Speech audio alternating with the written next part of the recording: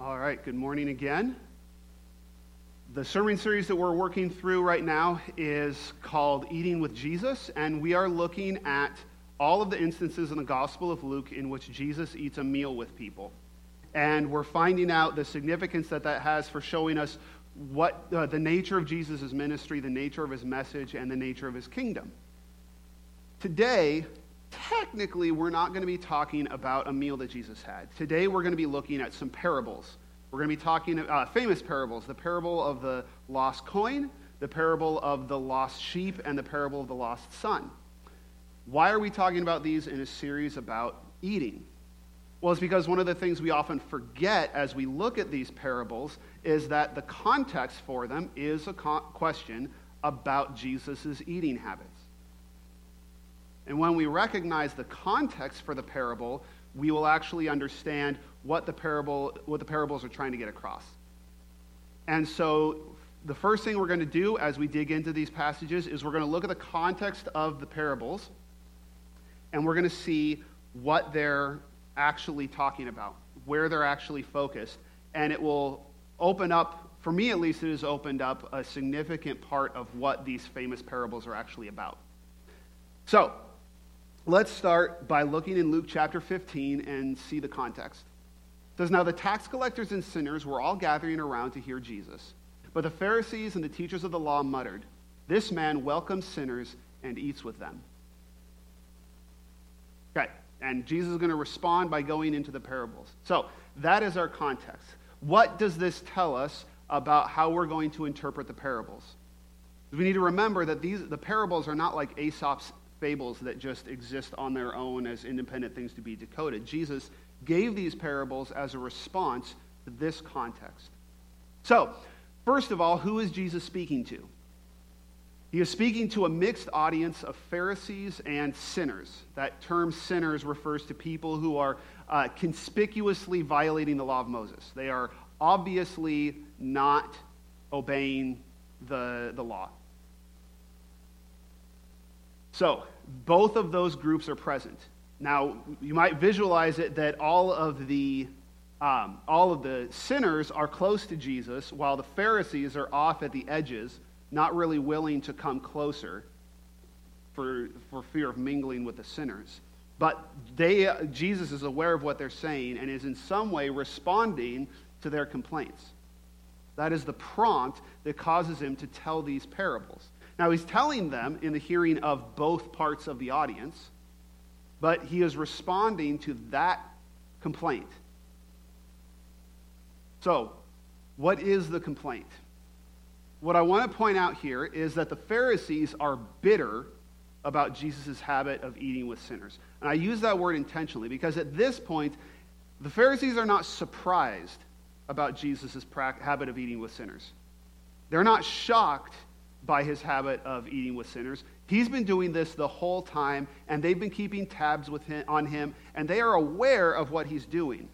But they are not saying, "Wow, that Jesus fella is crazy. Let's ignore him and go off." They keep coming back, right? They keep tabs on him. It continues to bug them, right?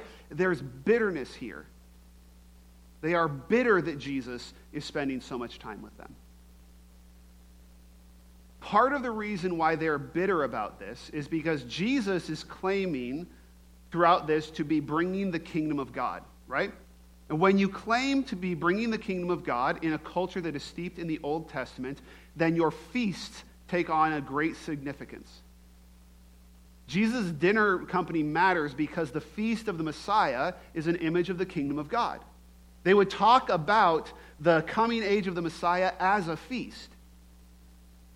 And so what Jesus is doing when he says the kingdom of God is coming, especially when he says the kingdom is coming through me, and I'm going to sit down with these people, that sends a powerful message to the people observing who are aware of all this significance of who Jesus. He's not just saying, "I'm eating with them now." He's saying, "These are the people that I will eat with then." So this is more than just which table he sits at in the cafeteria, which is still, if you remember high school, still mattered. But this is that on an infinite scale. Okay?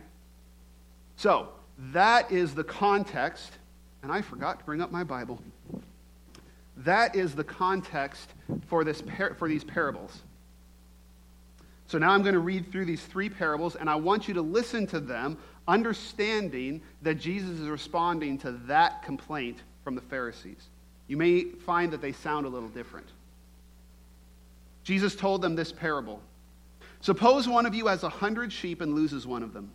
Doesn't he leave the 99 in the open country and go after the lost sheep until he finds it? And when he finds it, he joyfully puts it on his shoulders and goes home. Then he calls his friends and neighbors together and says, "Rejoice with me, I have found my lost sheep." I tell you that in the same way there will be more rejoicing in heaven over one sinner who repents than over 99 righteous persons who do not need to repent. Or suppose a woman has 10 silver coins and loses one. Doesn't she light a lamp, sweep the house, and search carefully until she finds it? And when she finds it, she calls her friends and neighbors together and says, "Rejoice with me, I have found my lost coin." In the same way, I tell you, there is rejoicing in the presence of the angels of God over one sinner who repents. Jesus continued, "There was a man who had 2 sons. The younger one said to his father, 'Father, give me my share of the estate.' So he divided his property between them. Not long after that, the young son got together all he had, set off for a distant country, and there squandered his wealth on wild living. After he had spent everything, there was a severe famine in that whole country, and he began to be in need. So he went and hired himself out to a citizen of that country, who sent him to his fields to feed pigs. He longed to fill his stomach with the pods that the pigs were eating, but no one gave him anything. When he came to his senses, he said, 'How many of my father's hired servants have food to spare, and here I am starving to death? I will set out and go back to my father and say to him, Father, I have sinned against heaven and against you. I am no longer worthy to be called your son. Make me like one of your hired servants.' So he got up and went to his father. But while he was still a long way off, his father saw him and was filled with compassion for him. He ran to his son, threw his arms around him, and kissed him. The son said to him, 'Father, I have sinned against heaven and against you. I am no longer worthy to be called your son.' But the father said to his servants, 'Quick, bring the best robe and put it on him. Put a ring on his finger and sandals on his feet. Bring the fattened calf and kill it. Let's have a feast and celebrate. For this son of mine was dead and is alive again. He was lost and is found.' So they began to celebrate. Meanwhile, the older son was in the field. When he came near the house, he heard music and dancing. So he called on one of the servants and asked him what was going on. 'Your brother has come home,' he replied, 'and your father has killed the fattened calf because he has him back safe and sound.' The older brother became angry and refused to come in. So his father went out and pleaded with him. But he answered his father, 'Look, all these years I've been slaving for you and never disobeyed your orders. Yet you never gave me even a young goat so I could celebrate with my friends. But when this son of yours who has squandered your property with prostitutes comes home, you kill the fattened calf for him.' 'My son,' the father said, 'you are always with me, and everything I have is yours. But we had to celebrate and be glad, because this brother of yours was dead and is alive again. He was lost and is found.'" Now, when Jesus tells a parable, what he's usually doing is describing an earthly situation from a heavenly perspective. So Jesus is describing what is happening in that group through the parables. So what we should be able to do, knowing the context, is be able to determine, we should be able to plug in who are the people represented in the... Wow, that came out totally wrong. How can we connect the groups in the parable with the people that Jesus is talking to? So first, we have, here's the easy one, because this is what we always talk about when we look at the lost parables. Who are the sinners that Jesus is speaking to in these parables? How are they represented?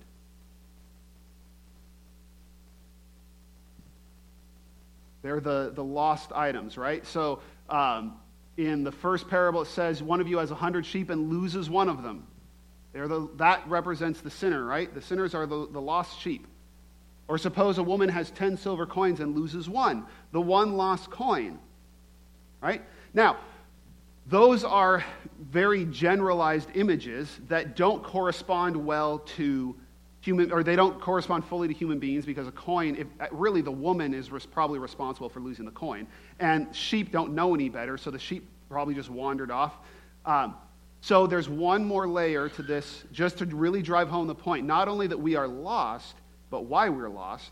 We get the story about the son, the lost son. And it says, there was a man who had 2 sons. The younger one said to his father, "Father, give me my share of the estate." So he divided his property between him. Not long after that, the younger son got together all he had, set off for a distant country, and there squandered his wealth in wild living. Not only are they lost, but they're lost because they have strayed from the proper path, right? They have willfully chosen to go a different direction. This son has betrayed his father by taking his inheritance early and going off and squandering it in a way that his father did not teach him to do, did not want him to do, a completely different path in life. So, in these parables, the sinners are the lost ones who have strayed from God's will and commands. Right? Pretty uncontroversial, pretty obvious.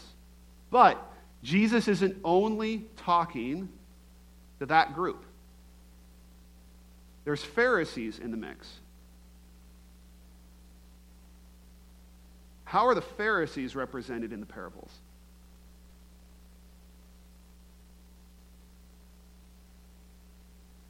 The Pharisees are the 99, right? The 99 coins that aren't lost, the 99 sheep that aren't lost, the 9 coins that aren't lost, the older brother that isn't lost.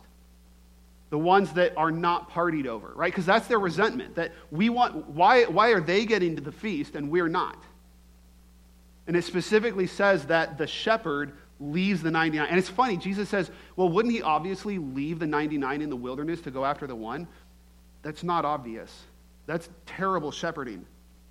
Technically, you get them in a pen, or you get some other shepherd to watch them, and then you go looking after the one. Otherwise, you will get back, and there will not still be 99 sheep there in the wilderness. He's showing that to emphasize his commitment to finding the one. But the Pharisees are the 99 sheep, the 9 coins, the older son. What does Jesus tell us about the 99, the 9, and the 1, and the older sibling? How are they different from the younger son and the lost ones?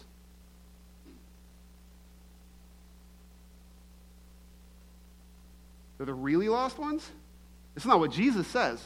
This is hard for us. This is really hard for us because it goes against the way we've been told to put things together. But this is what Jesus says. They are the ones who are not lost.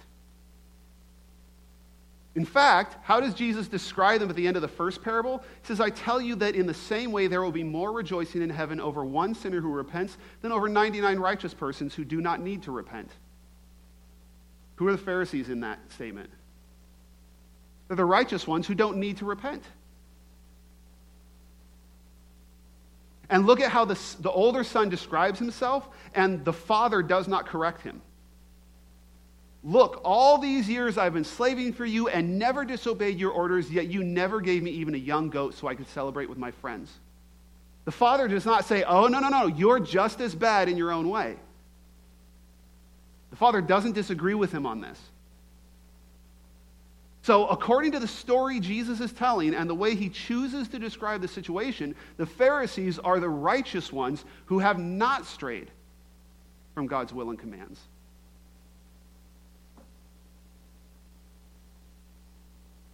That doesn't seem to fit, though, does it? It's hard for us to, it goes against everything we've been taught since Sunday school to say the Pharisees were righteous. Because usually, this happens a lot. I found this where I find myself saying something that's not in the story in order to make it fit what I've been told the story should say. I've been told to say, well, they're all lost sheep. They're all prodigal sons. Which, whether that's true or not, Jesus doesn't say that. It's just like when we looked at the story of Simon the Pharisee and the sinful woman who anoints Jesus' feet, and it says one of them was forgiven a lot and one of them was forgiven a little, and commonly we'll say, oh, well, the Pharisee just wasn't aware of how much he needed to be forgiven. That might be true. That's not what Jesus says. And we should be very careful to add in things to the story of what Jesus is saying, especially when we feel like we have to in order to make it fit with what we want the Bible to say or what we've been told the Bible says. Y'all look nervous. It'll be okay, I promise. All right, so the last group, the last person that we have to identify in this story is Jesus. This one's not tricky. This one will be obvious too, right? So who is Jesus in this story? Jesus is the shepherd. He's the woman. He is the father, right? So the shepherd finds the sheep, and then it says he calls his friends and neighbors together and says, "Rejoice with me, for I have found my lost sheep." This is the really important part, because what are we talking about with these parables? We're talking about Jesus' habit of eating with sinners. So the point of the parable is to explain the eating. And where does the eating come in this story? Well, it comes in the fact that once the shepherd finds the sheep, he throws a party. That's the eating. Similarly, when the woman finds it, she calls her friends and neighbors together and says, "Rejoice with me, I have found my lost coin." Which is really funny that you would celebrate finding money by spending money on a party. In each of these cases, there's something a little bit over the top about the way the person celebrating the found one celebrates, or the way they seek the lost and celebrate. It's a little bit over the top, which is kind of the point. Because Jesus is also the Father, and it says, while the Son was still a long way off, his Father saw him and was filled with compassion for him. He ran to his Son, threw his arms around him, and kissed him. He said, "Quick, bring the best robe and put it on him. Put a ring on his finger and sandals on his feet. Bring the fattened calf and kill it. Let's have a feast and celebrate, for this son of mine was dead and is alive again. He was lost and is found." So they began to celebrate. This is the key part of the story, where it touches in with the situation they're in. That Jesus is the one who seeks the lost and celebrates when they are found. He recklessly, passionately, fanatically seeks the lost. And that passion is so genuine that when he finds them, he cannot help but party. It would be inappropriate for Jesus to welcome in the sinners with some somber ceremony, with a solemn handshake and a pat on the back and a certificate. That would not be appropriate for what Jesus is doing, because he is fanatically devoted to finding the lost, and the only way he can appropriately react when he finds someone is to celebrate, and that is why he is not going to stop feasting with sinners, and he's not going to apologize for feasting with sinners, because it is worth celebrating.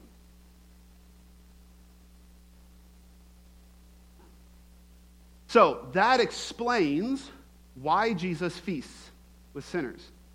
But these parables are invitations to each of the two groups. Because remember, he's not just defending himself, he's inviting this group to respond.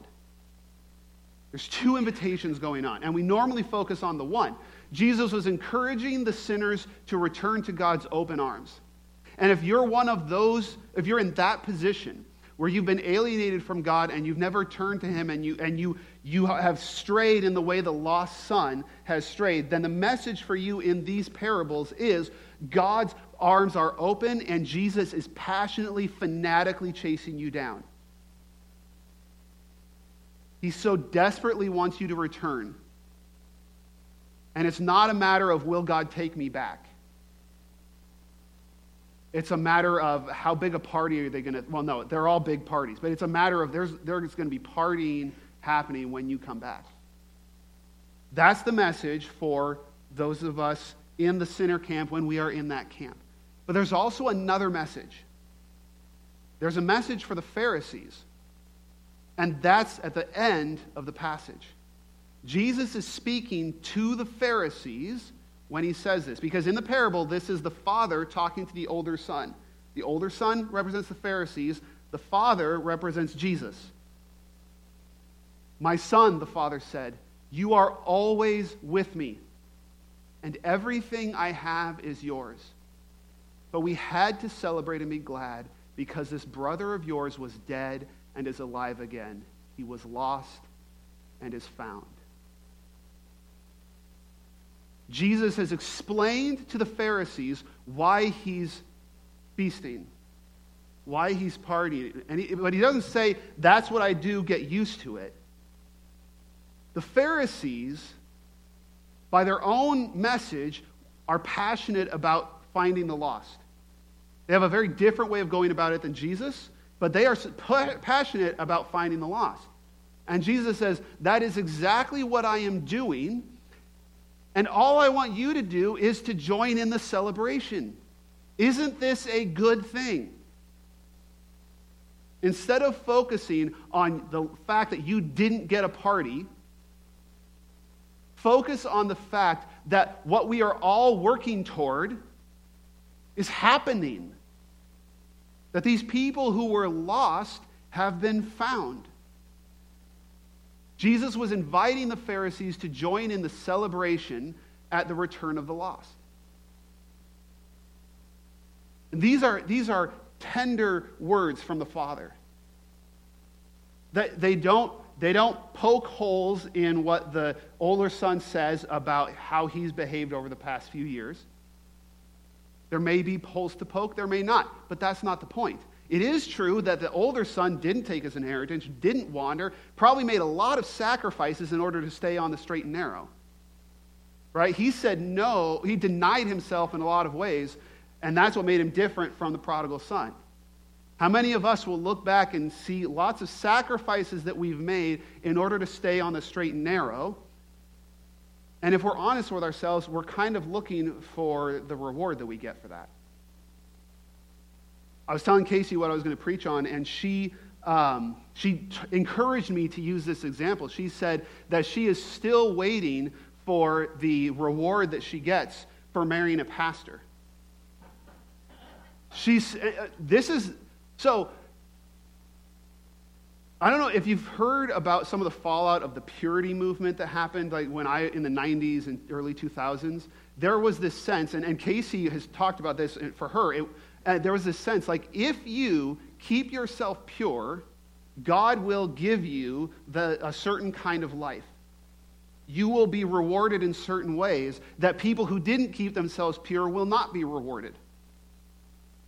And on this side of that, turns out that's not exactly true. Purity did not bring my wife a perfect husband. Hey, you're not supposed to amen that. How often do we look around and we see people who made worse choices than us, who didn't put the work into it, who seem to be benefiting more than us? How much do we want a party for ourselves? Where's my party? Right? This is what the Pharisees are feeling, and we would be lying. It would be hypocritical if we said, "Oh, they're just those horrible Pharisees. I'm so glad I'm not one of them." Which is funny because as soon as you say that, you are a Pharisee, because that's what the Pharisees said. I'm so glad I'm not one of them. If you're not in one camp, you're in the other, right? So if you're in a Pharisee camp, you will have that temptation. And when Jesus speaks to that person, to those people, he speaks with compassion. He speaks in a way that appreciates the sacrifices that were made, right? The Father appreciates what the Son has done. He says, I love you and everything I have is yours.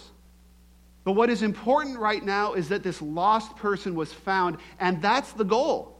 That's the mission. We are on a mission to find the lost, and we're going to stay mission-oriented. So what this tells us, here's where I'm going to start trying to dig myself out of this whole Pharisees are righteous thing, okay?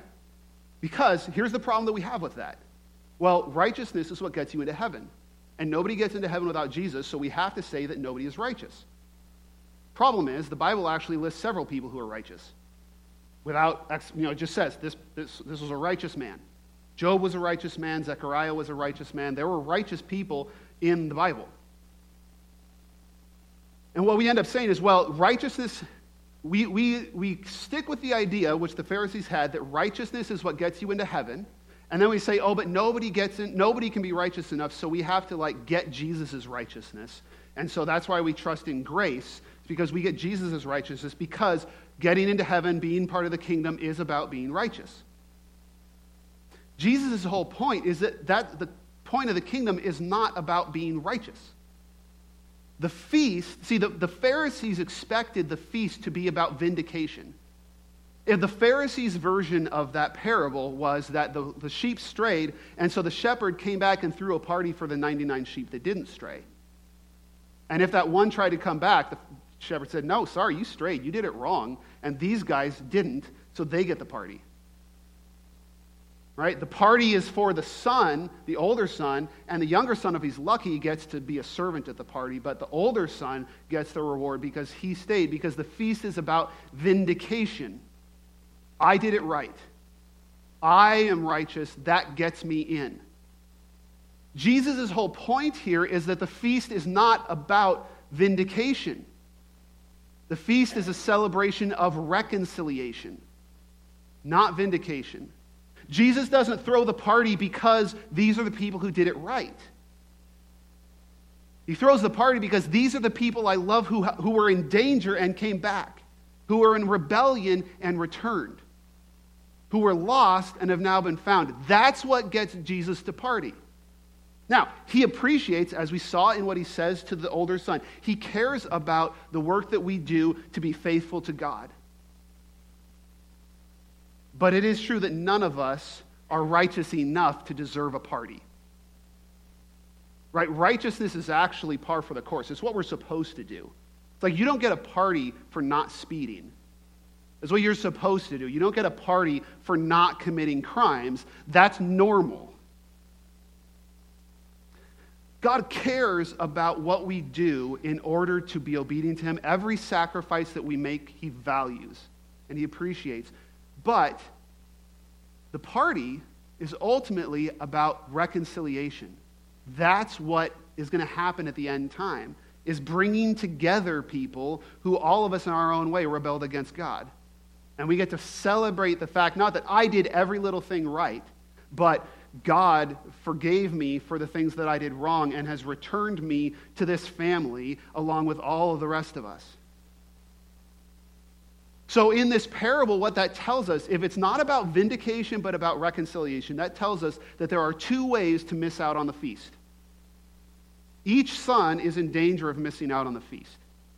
Okay?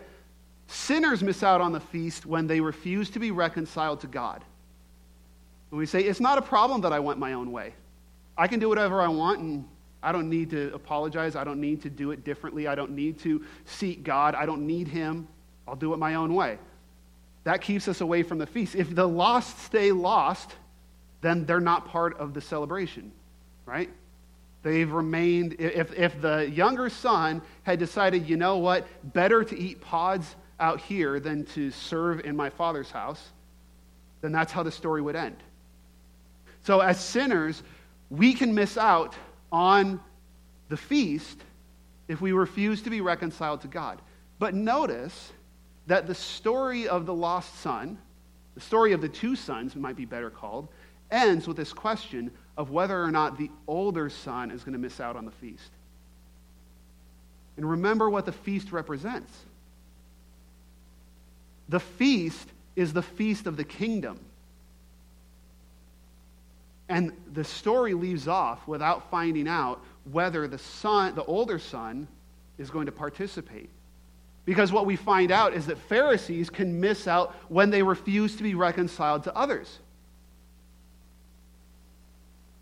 I'm not going to eat with those people. They don't deserve it. I'm not going to dignify them with my presence. I need to sit ahead of them. I did all these things, so it should be my name on the banner. I'm not going to participate unless this feast vindicates me. So in the specific case of this parable, what that tells us is that we can miss out on the feast because we refuse to be reconciled to others.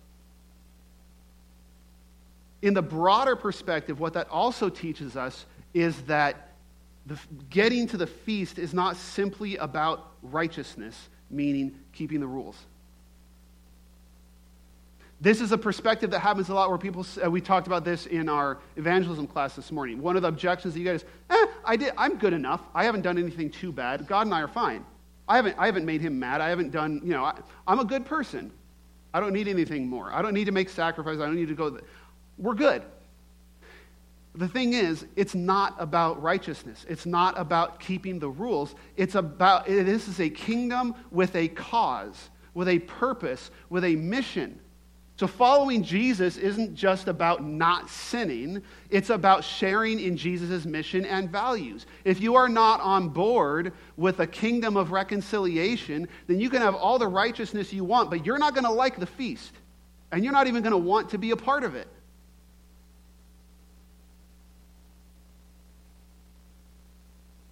If you imagine that there could be a point at which you get to the edge of the feast in the kingdom and you realize you don't want to sit down? See, we think of paradise as the perfect thing that anybody would want that satisfies every desire we have, and it's the reward for good living. That's not what heaven, that's not what paradise, that's not what eternity is. Eternity is when God's purposes are fully and finally realized.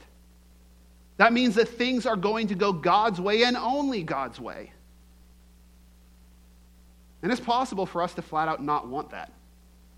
To simply not want that world. That seems to be what's happening to the Pharisees. They flat out do not want the kingdom that Jesus has. And they're not going to accept a seat at it.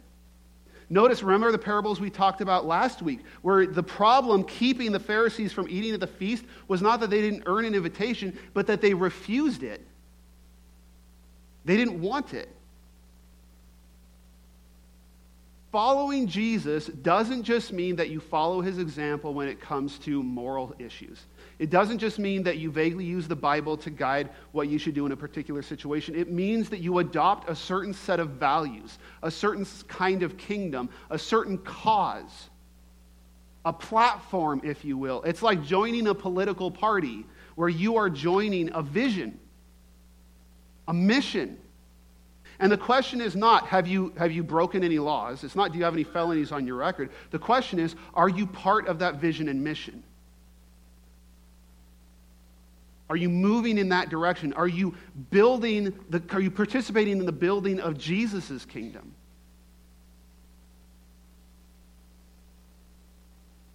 And it is possible to follow the rules and build your own kingdom instead of his. Right? It's actually quite easy. All you have to do is follow the rules and refuse to forgive the people who don't. That's right there. That's an easy way off the top of my head. If Jesus is building a kingdom of forgiveness and we keep all the rules but refuse to forgive the people who don't, you are a rule keeper who is against the kingdom of God. Right? The feast is not simply a reward for doing things right. It is a celebration of reconciliation, and we need to be a part of that. But here's the great thing about it. It's a celebration of reconciliation. That means that if you have been fighting against it, if you've been going your way, if you realize that you're a Pharisee, the whole point is you can be reconciled. That's what the party's about. It's actually not hard to get into a feast of reconciliation. Just be reconciled. That's all it is. And you know what? The party gets bigger when you do because there's another reconciliation to celebrate. This is what I love about these parables. So often we think that Jesus and the Pharisees were just at loggerheads and Jesus was always condemning them and they were yelling at each other. Turns out there were a lot of Pharisees who ended up following Jesus. We have more feasts of Jesus and Pharisees than Jesus and sinners. And in this instance, he responds to their criticism of his feasting policy with an invitation to join in. And that's how Jesus always responds to us, is an invitation for us to join in. Jesus' table is always open to sinners and Pharisees alike.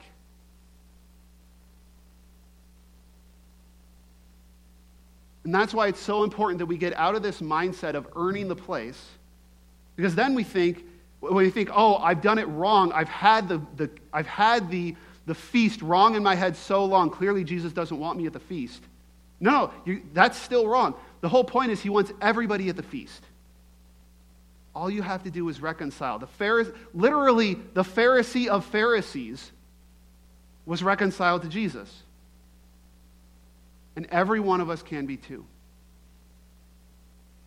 I'm going to ask the praise team to come up, and I'm going to ask you what God is putting on your heart right now.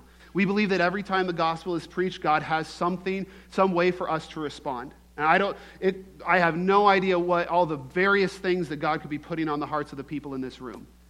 What I'll encourage you to do, though, is to hear the voice of Jesus calling to you and be open to responding to it. Now, as a church, we believe that we are all called to be disciples of Jesus, and we see discipleship as involving three key components: connecting with God and his church, growing in faith and love, and serving our community and world. And so my question to you is, how are you doing as a disciple? Maybe you are a sinner who needs to connect with Jesus for the very first time. Today is the best day for you to do that, and we would love for you to come forward during the last song. Grab, I was going to say one of the ministers, but I'm the only one here today. Grab me afterward. Contact us throughout the week. If you're online, talk to a Christian that you know and trust. But don't let this moment pass without responding. Maybe you've made that commitment, but you realize that you are a Pharisee a lot of the time, just like me.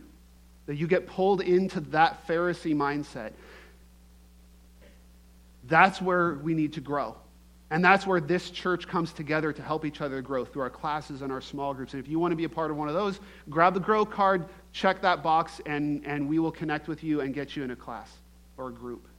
It's a great way for us to support each other. And ultimately, God calls us to serve others as being part of his kingdom. And if you're ready to take that step and start giving to others, we have a card for that as well.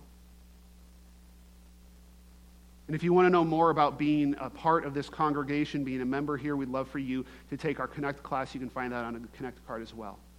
But as we sing this last song, I want you to just prayerfully consider, how is God calling you to respond this morning? Let's stand and sing.